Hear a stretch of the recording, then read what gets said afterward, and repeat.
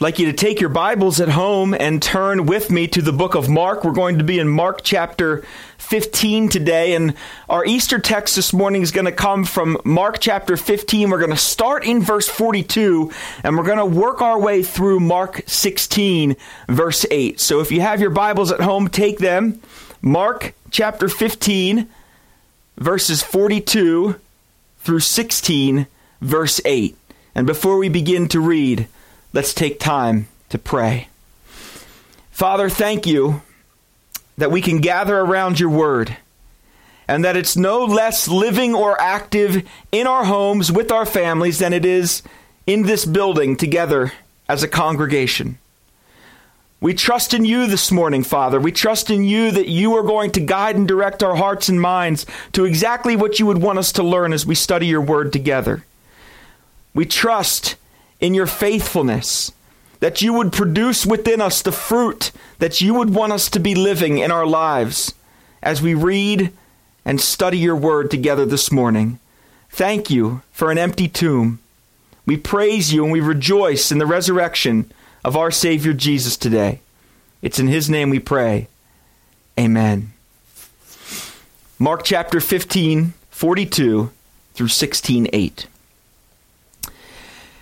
And when evening had come, since it was the day of preparation, that is, the day before the Sabbath, Joseph of Arimathea, a respected member of the council, who was also himself looking for the kingdom of God, took courage and went to Pilate and asked for the body of Jesus. Pilate was surprised to hear that he should already have died. And summoning the centurion, he asked him whether he was already dead. And when he learned from the centurion that he was dead, he granted the corpse to Joseph. And Joseph bought a linen shroud, and taking him down, wrapped him in the linen shroud, and laid him in a tomb that had been cut out of rock. And he rolled a stone against the entrance of the tomb. Mary Magdalene and Mary, the mother of Joseph, saw where he was laid. Chapter 16. When the Sabbath was past, Mary Magdalene, Mary, the mother of James, and Salome brought spices so that they might go and anoint him. And very early, on the first day of the week, when the sun had risen, they went to the tomb. And they were saying to one another, "Who will roll away the stone for us from the entrance of the tomb?" And looking up, they saw that the stone had been rolled back. It was very large. And entering the tomb, they saw a young man sitting on the right side, dressed in a white robe, and they were alarmed. And he said to them, "Do not be alarmed. You seek Jesus of Nazareth, who was crucified. He is risen. He is not here. See the place where they laid him. But go, tell his disciples and Peter that he is going before you to Galilee. There you will see him, just as he told you." And they went out and fled from the tomb, for trembling and astonishment had seized them. And they said nothing to anyone, for they were afraid. As we open our text this morning, we're confronted with a dilemma in Jesus' death. Jesus has died. Matthew's gospel describes it as Jesus giving up or yielding his spirit. The evening was at hand. And to keep from violating the Sabbath, Jesus' body needs to be removed from the cross and prepared for burial. But we're left with a dilemma. Who will do this work? In the book of Zechariah, the prophet said in chapter 13, "Awake, O sword, against my shepherd, against a man who stands next to me, declares the Lord of hosts. Strike the shepherd, and the sheep will be scattered. I will turn my hand against the little ones." The sheep indeed, in this moment of Jesus' life, as he hung dead on the cross, the sheep were scattered. His closest disciples abandoning him. There was fear. There was doubt. There was hopelessness. But Jesus' body had to come off of the cross and go into a tomb. According to prophecy, Isaiah chapter 53, they made his grave with the wicked and with a rich man in his death, although he had done no violence and there was no deceit in his mouth. This prophecy from Isaiah long foretold that Jesus must be placed in a grave. And perhaps now, more than ever, the purposes and the plans of God we see left in the hands of weak and feeble men. Where's the tomb? And who will prepare the body of Jesus so that he can be placed inside of it?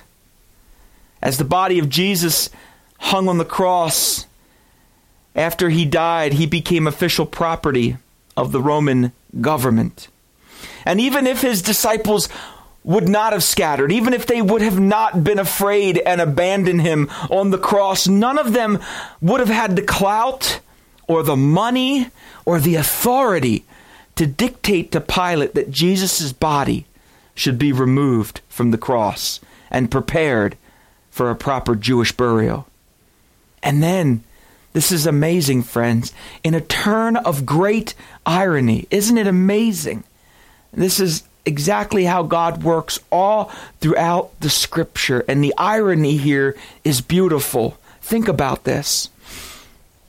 The council from which the very verdict of guilt came against Jesus would be the same council, this is the Sanhedrin, that would produce the very men who would remove Jesus' body from the cross. In verse 43, we meet Joseph of Arimathea, a respected member of that council. And these were men who were part of the same council that mocked Jesus and derided him while he was on the cross. The very group that called out to him, if you remember in Matthew chapter 27, verses 42 and 43, they called out, "He saved others. He cannot save himself.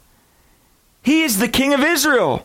Let him come down now from the cross, and we will believe him. He trusts in God. Let God deliver him now, if he desires him.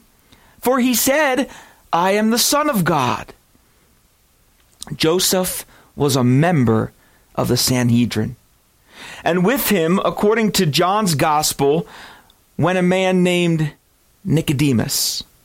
And these two men, secret supporters of Jesus, looking for the kingdom of God, decide that now is a better time than ever to act. And it's amazing, just as Nicodemus had come to Jesus in the dead of night all the way back in John chapter 3, so now would he and Joseph come again at night, but this time they would come for very different purposes.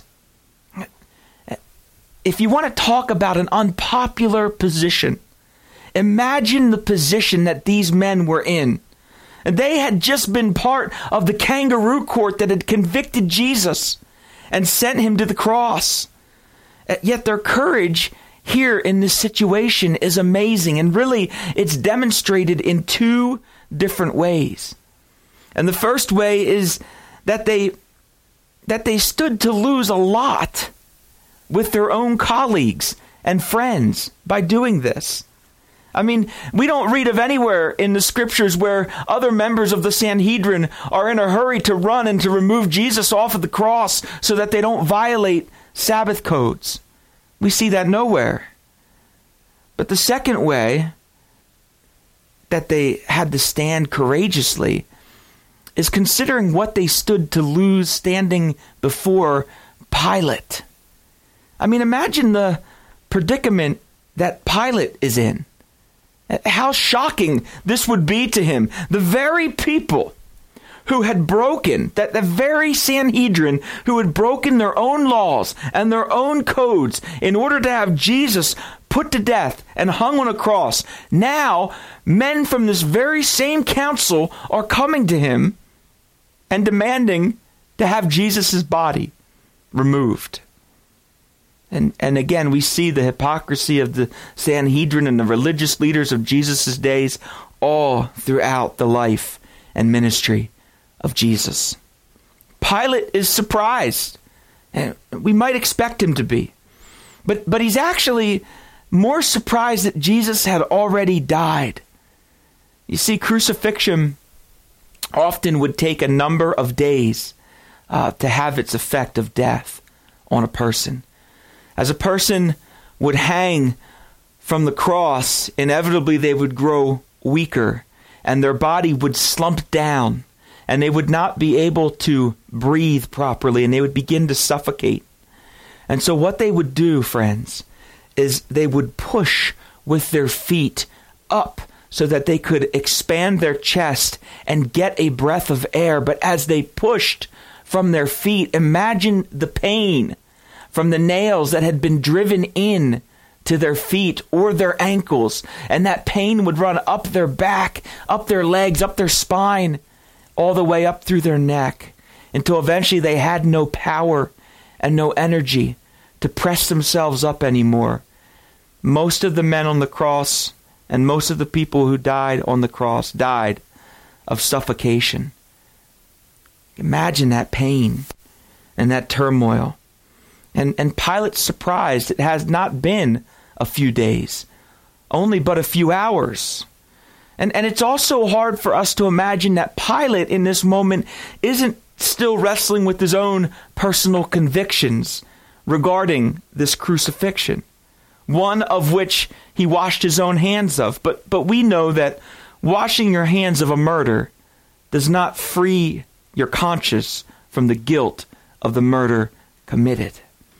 And so in a very God-directed movement of Pilate's heart here, Pilate decides to act on the request of these men, and he summons one of his centurions to go and to find out if Jesus is truly dead. And not only does Pilate find out that Jesus has died, but at that confirmation, he grants the body of Jesus to Joseph and Nicodemus. And now we begin to see, we move from cloudy to clear. The rich man's tomb of Isaiah 53 starts to become clearer to us. Only a man of Joseph's wealth, respectability, and influence would have been granted the body that was the property of the Roman Empire. God's providence and his sovereignty over this entire situation is mightily evident. How he's using men and moving men and women into the positions that he wants them to be at the exact right moment to accomplish his purposes in the resurrection of Jesus. The body is now granted to Joseph, and all that was left was a hurried and very temporary burial. Now, I want you to imagine with me these two men. They're working frantically. Sabbath is about to begin. And they have to, before sunset, so that they don't violate their own Sabbath laws, they have to get Jesus' body down from the cross and prepared for the tomb before night would fall. Now, isn't it interesting? And I find it an interesting observation in all of the gospel accounts when we're looking at Jesus' crucifixion and his burial. All of the actions that surround the burial of Jesus speak to the reality that none of the folks that were preparing his body truly believed or understood how temporary their work would be, that there would indeed be a resurrection. I mean, truly, if they had believed that Jesus Christ was going to raise in 3 days, why would they go through all of the trouble of preparing his body, of buying the shrouds, of wrapping it up, of putting spices on it? All the things that they did. They wrapped Jesus in a linen shroud, one that had been purchased by Joseph, and they lay him in the tomb that Joseph had purchased. Then, in a sign of finality and closure, there's a stone that's rolled against the entrance of the tomb, and the guard is placed outside to protect Jesus' body from tomb raiders. But this is not the end of Mark's burial account in chapter 15. There's a more peculiar and a more abrupt ending. If you look down at your Bibles with me, look at verse 47.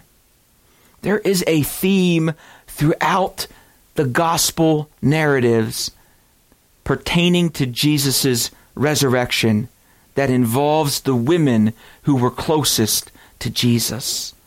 Look at verse 47. Mary Magdalene and Mary, the mother of Joseph, saw where he was laid. And I want you for a moment to flash back with me to the crucifixion of Jesus in Matthew chapter 27.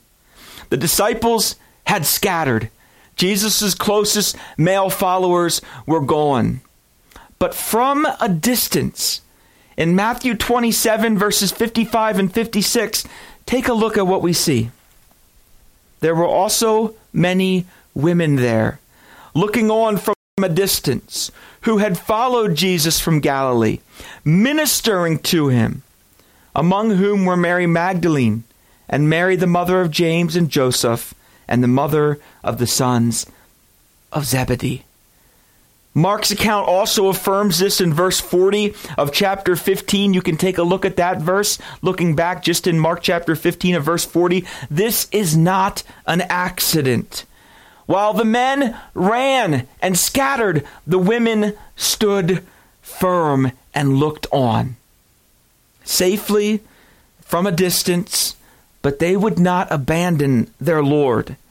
They would not abandon their friend. They would not abandon Jesus on the cross. And church, I would say to you this morning that it is impossible.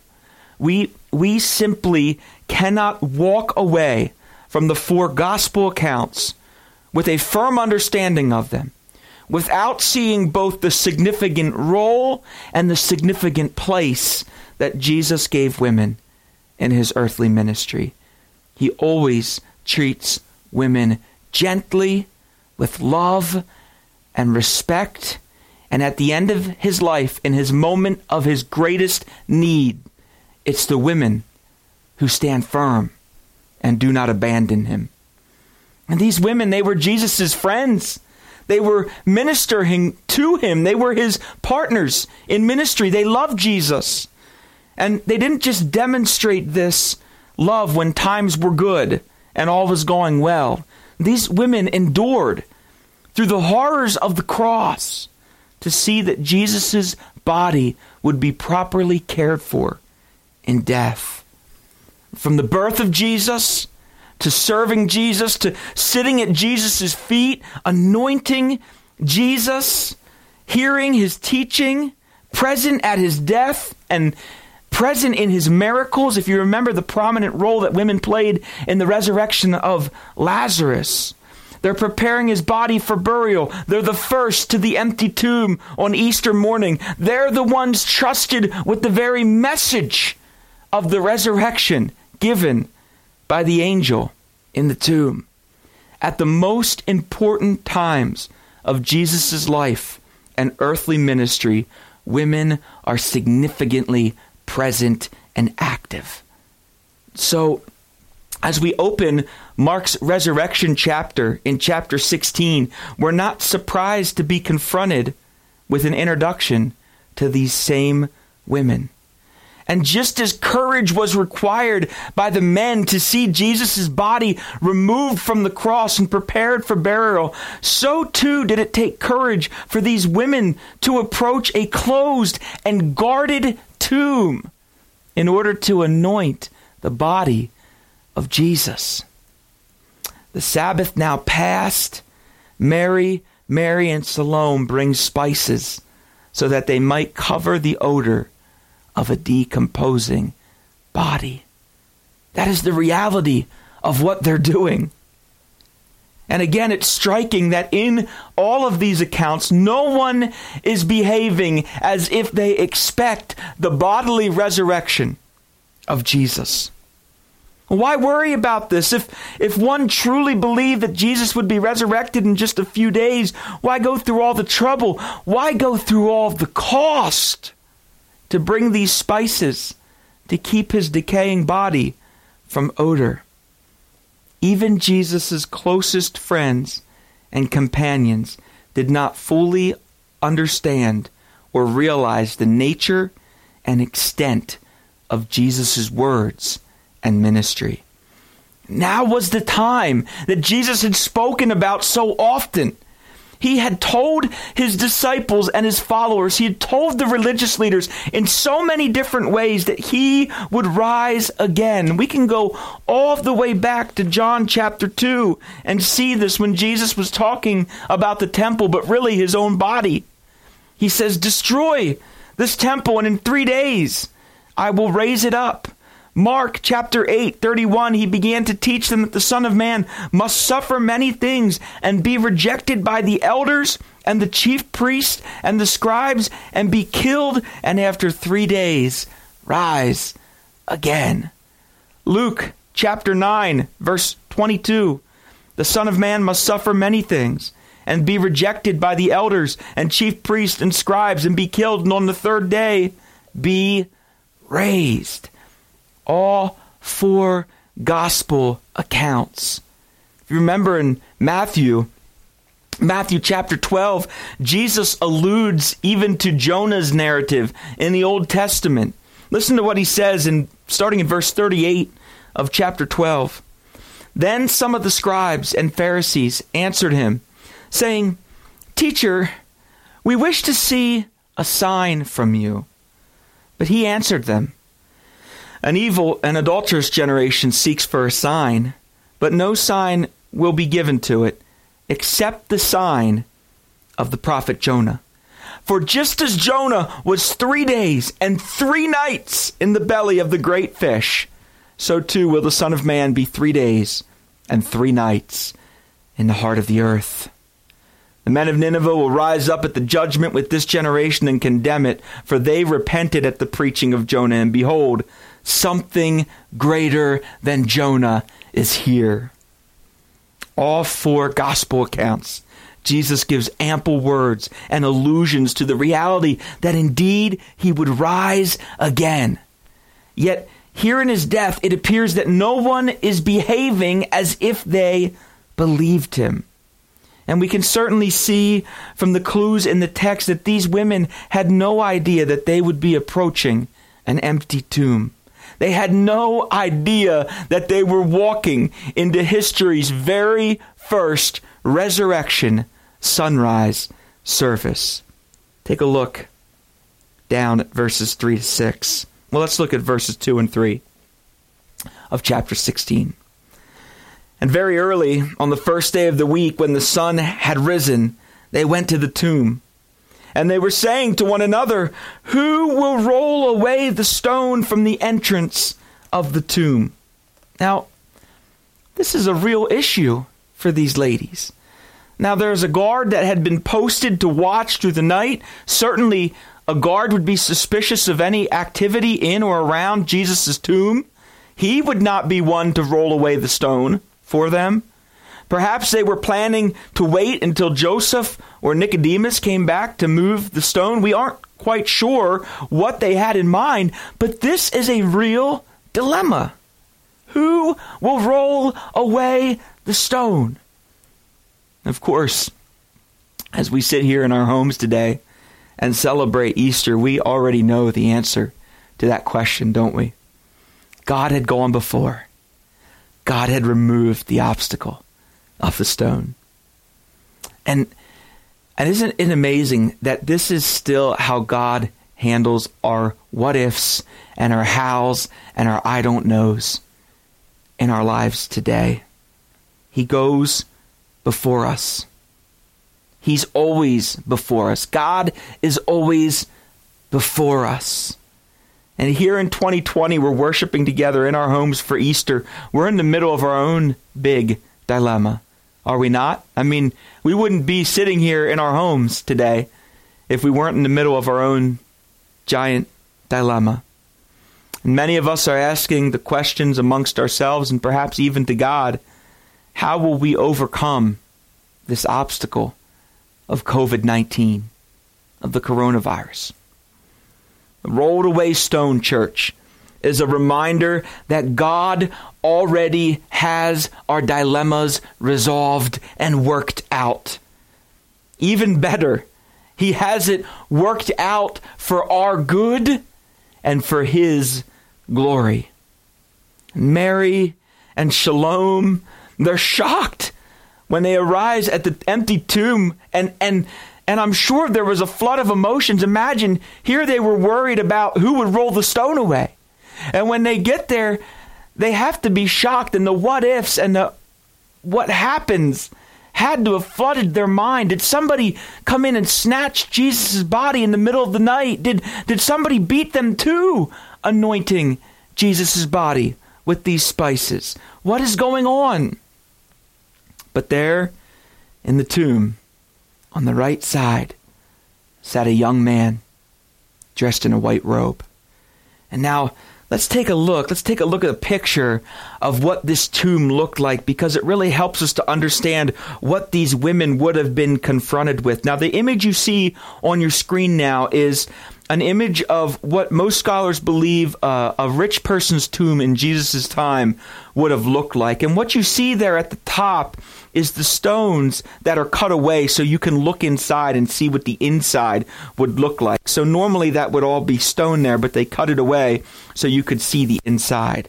And you see as you walk in the tomb from that front entrance there, there's a little bit of a hole there that the workers would actually stand in to dig the tomb out so they wouldn't bump their heads against the tops of the rock. And you see the shelf along the inside of the tomb, and you see the cloth in the back there where they would have laid Jesus' body on that back shelf right there in that tomb. And then you see to the right, you see the stone that's in place that would have been, they would have used a lever to move that stone and roll it in front of that entrance.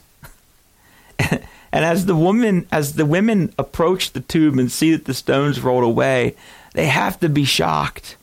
And as they look in the tomb, or maybe they even had to creep inside, we're not sure from the text, but as they near the tomb and they see this angel, imagine their shock and their awe. When we come to Jesus seeking to have our own expectations met, God will often show us that His ways are far greater and far richer than even the very best of our intentions. These ladies were expecting to anoint the body of Jesus. That's a good thing. It's good that they wanted to do that. But Jesus' resurrection and God's plan in Jesus' resurrection far exceeded the expectations that they had in the moment. God had prepared the angels to put the women at ease, and they were given a simple message. Look at the end of verse 6. Very simple message from the angel. He is risen. He is not here. See the place where they laid him. And so again, just as the announced birth of Jesus came to humble shepherds in a field, so too now would a few humble women receive the message of Jesus' resurrection. Death is conquered. Jesus is victorious. His body is no longer here. He is risen. All of the Old Testament prophecies and the words of Jesus, His own teaching concerning His resurrection, now extravagantly shining in the light of an empty tomb. Verses 7 and 8, just as He told you.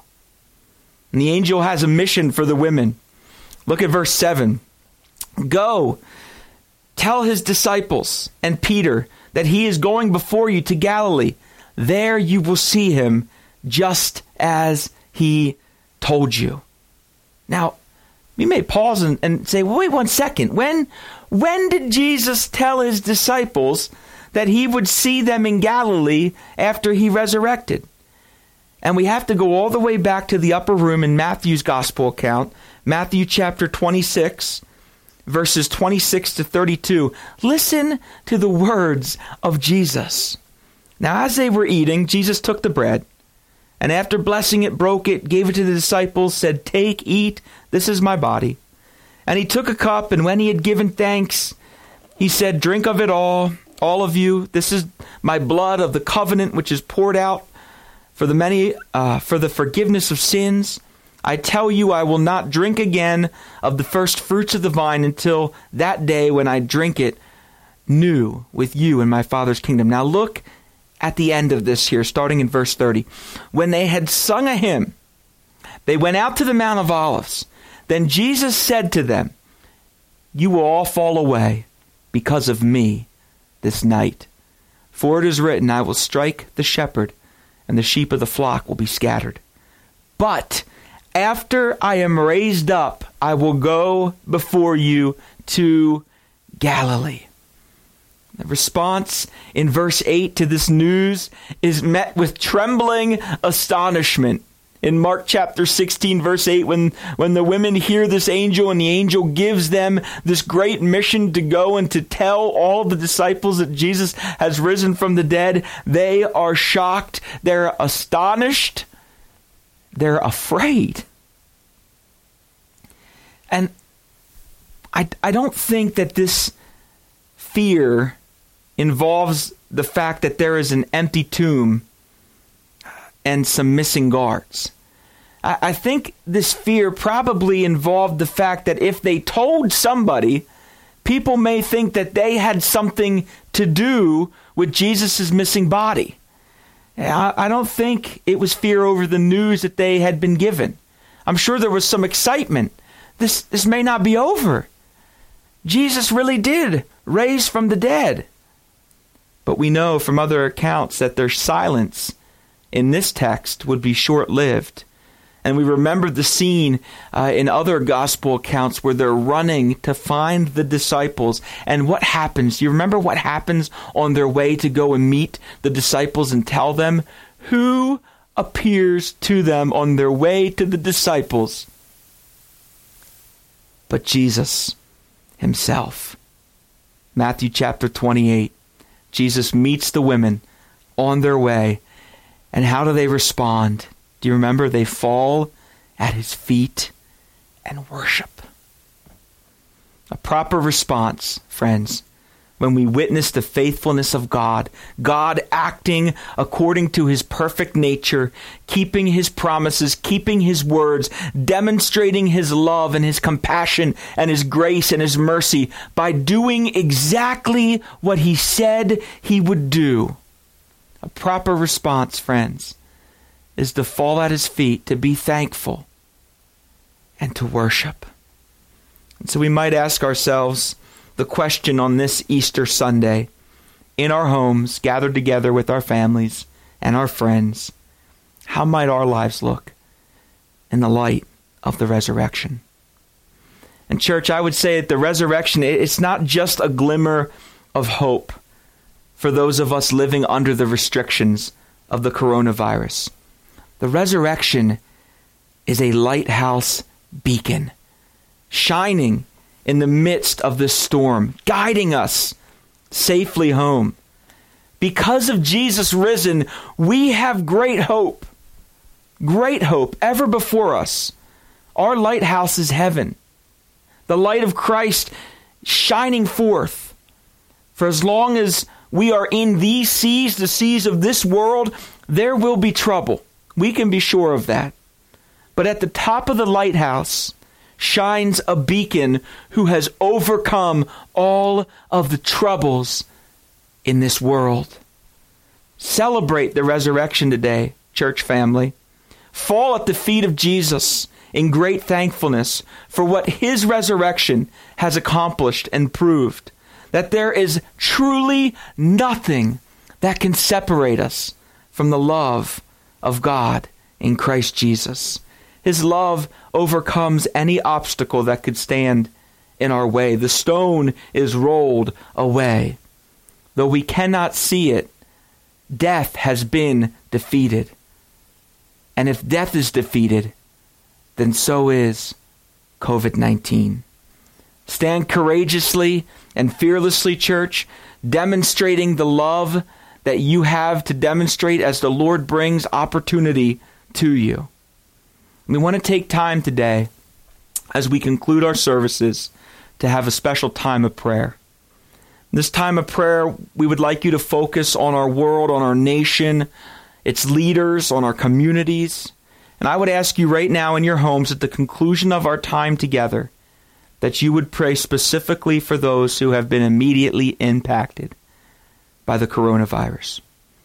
Pray for healthcare providers. Pray for our local leaders, local government officials. Pray for the staffs and the local leaders in our retirement homes and retirement communities. Pray for wisdom. Pray for guidance. Pray for recovery, for direction. Pray for those who've experienced economic loss and turmoil, for those who have lost jobs or have faced temporary unemployment. Pray for the plans and purposes of God to be revealed to His people.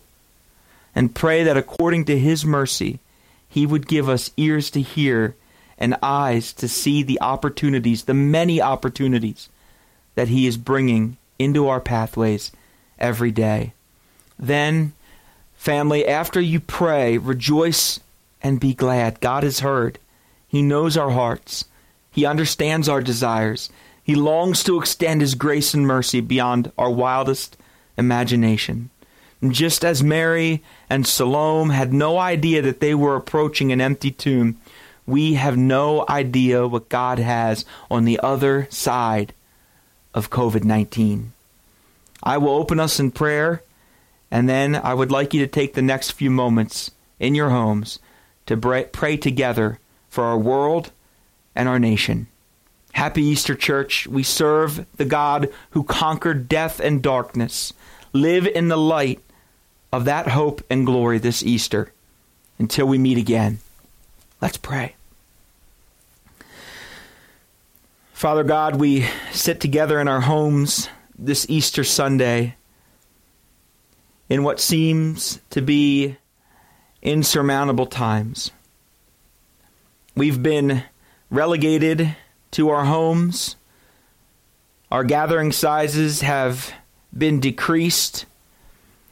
We have expressed through our obedience a desire to be faithful to the wishes of our government leaders in helping to aid in stopping the spread of this virus. But yet, Lord, as we sit here today, we know that this virus is still having its effects in our community, in our country, and in our world.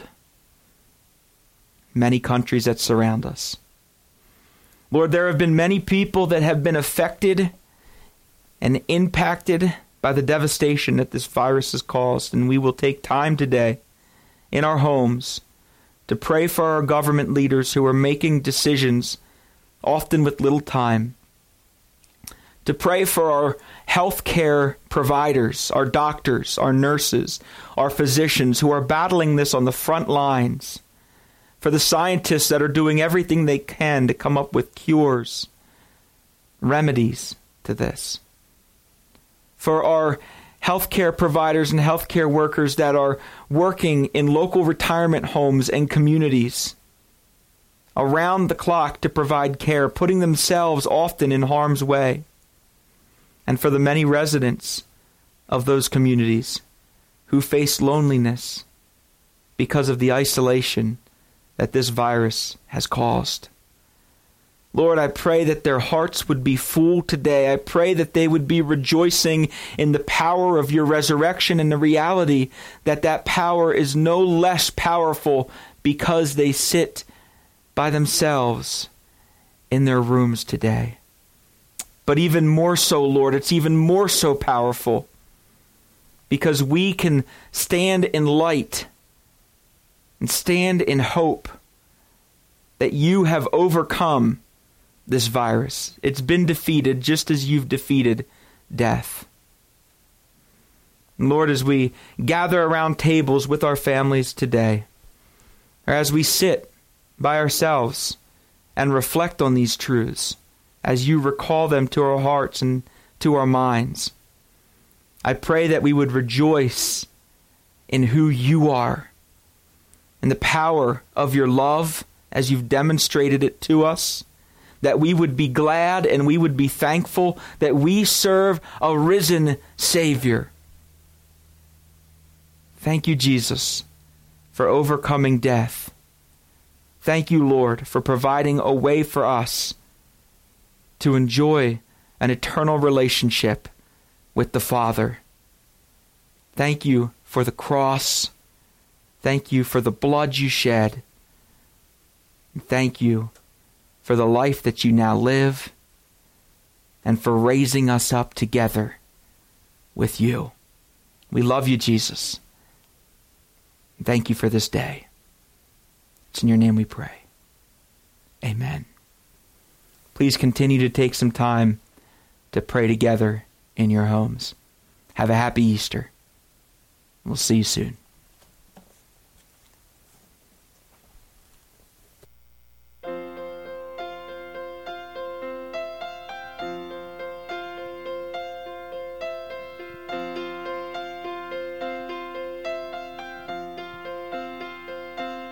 I will sing of my Redeemer and his wondrous love to me.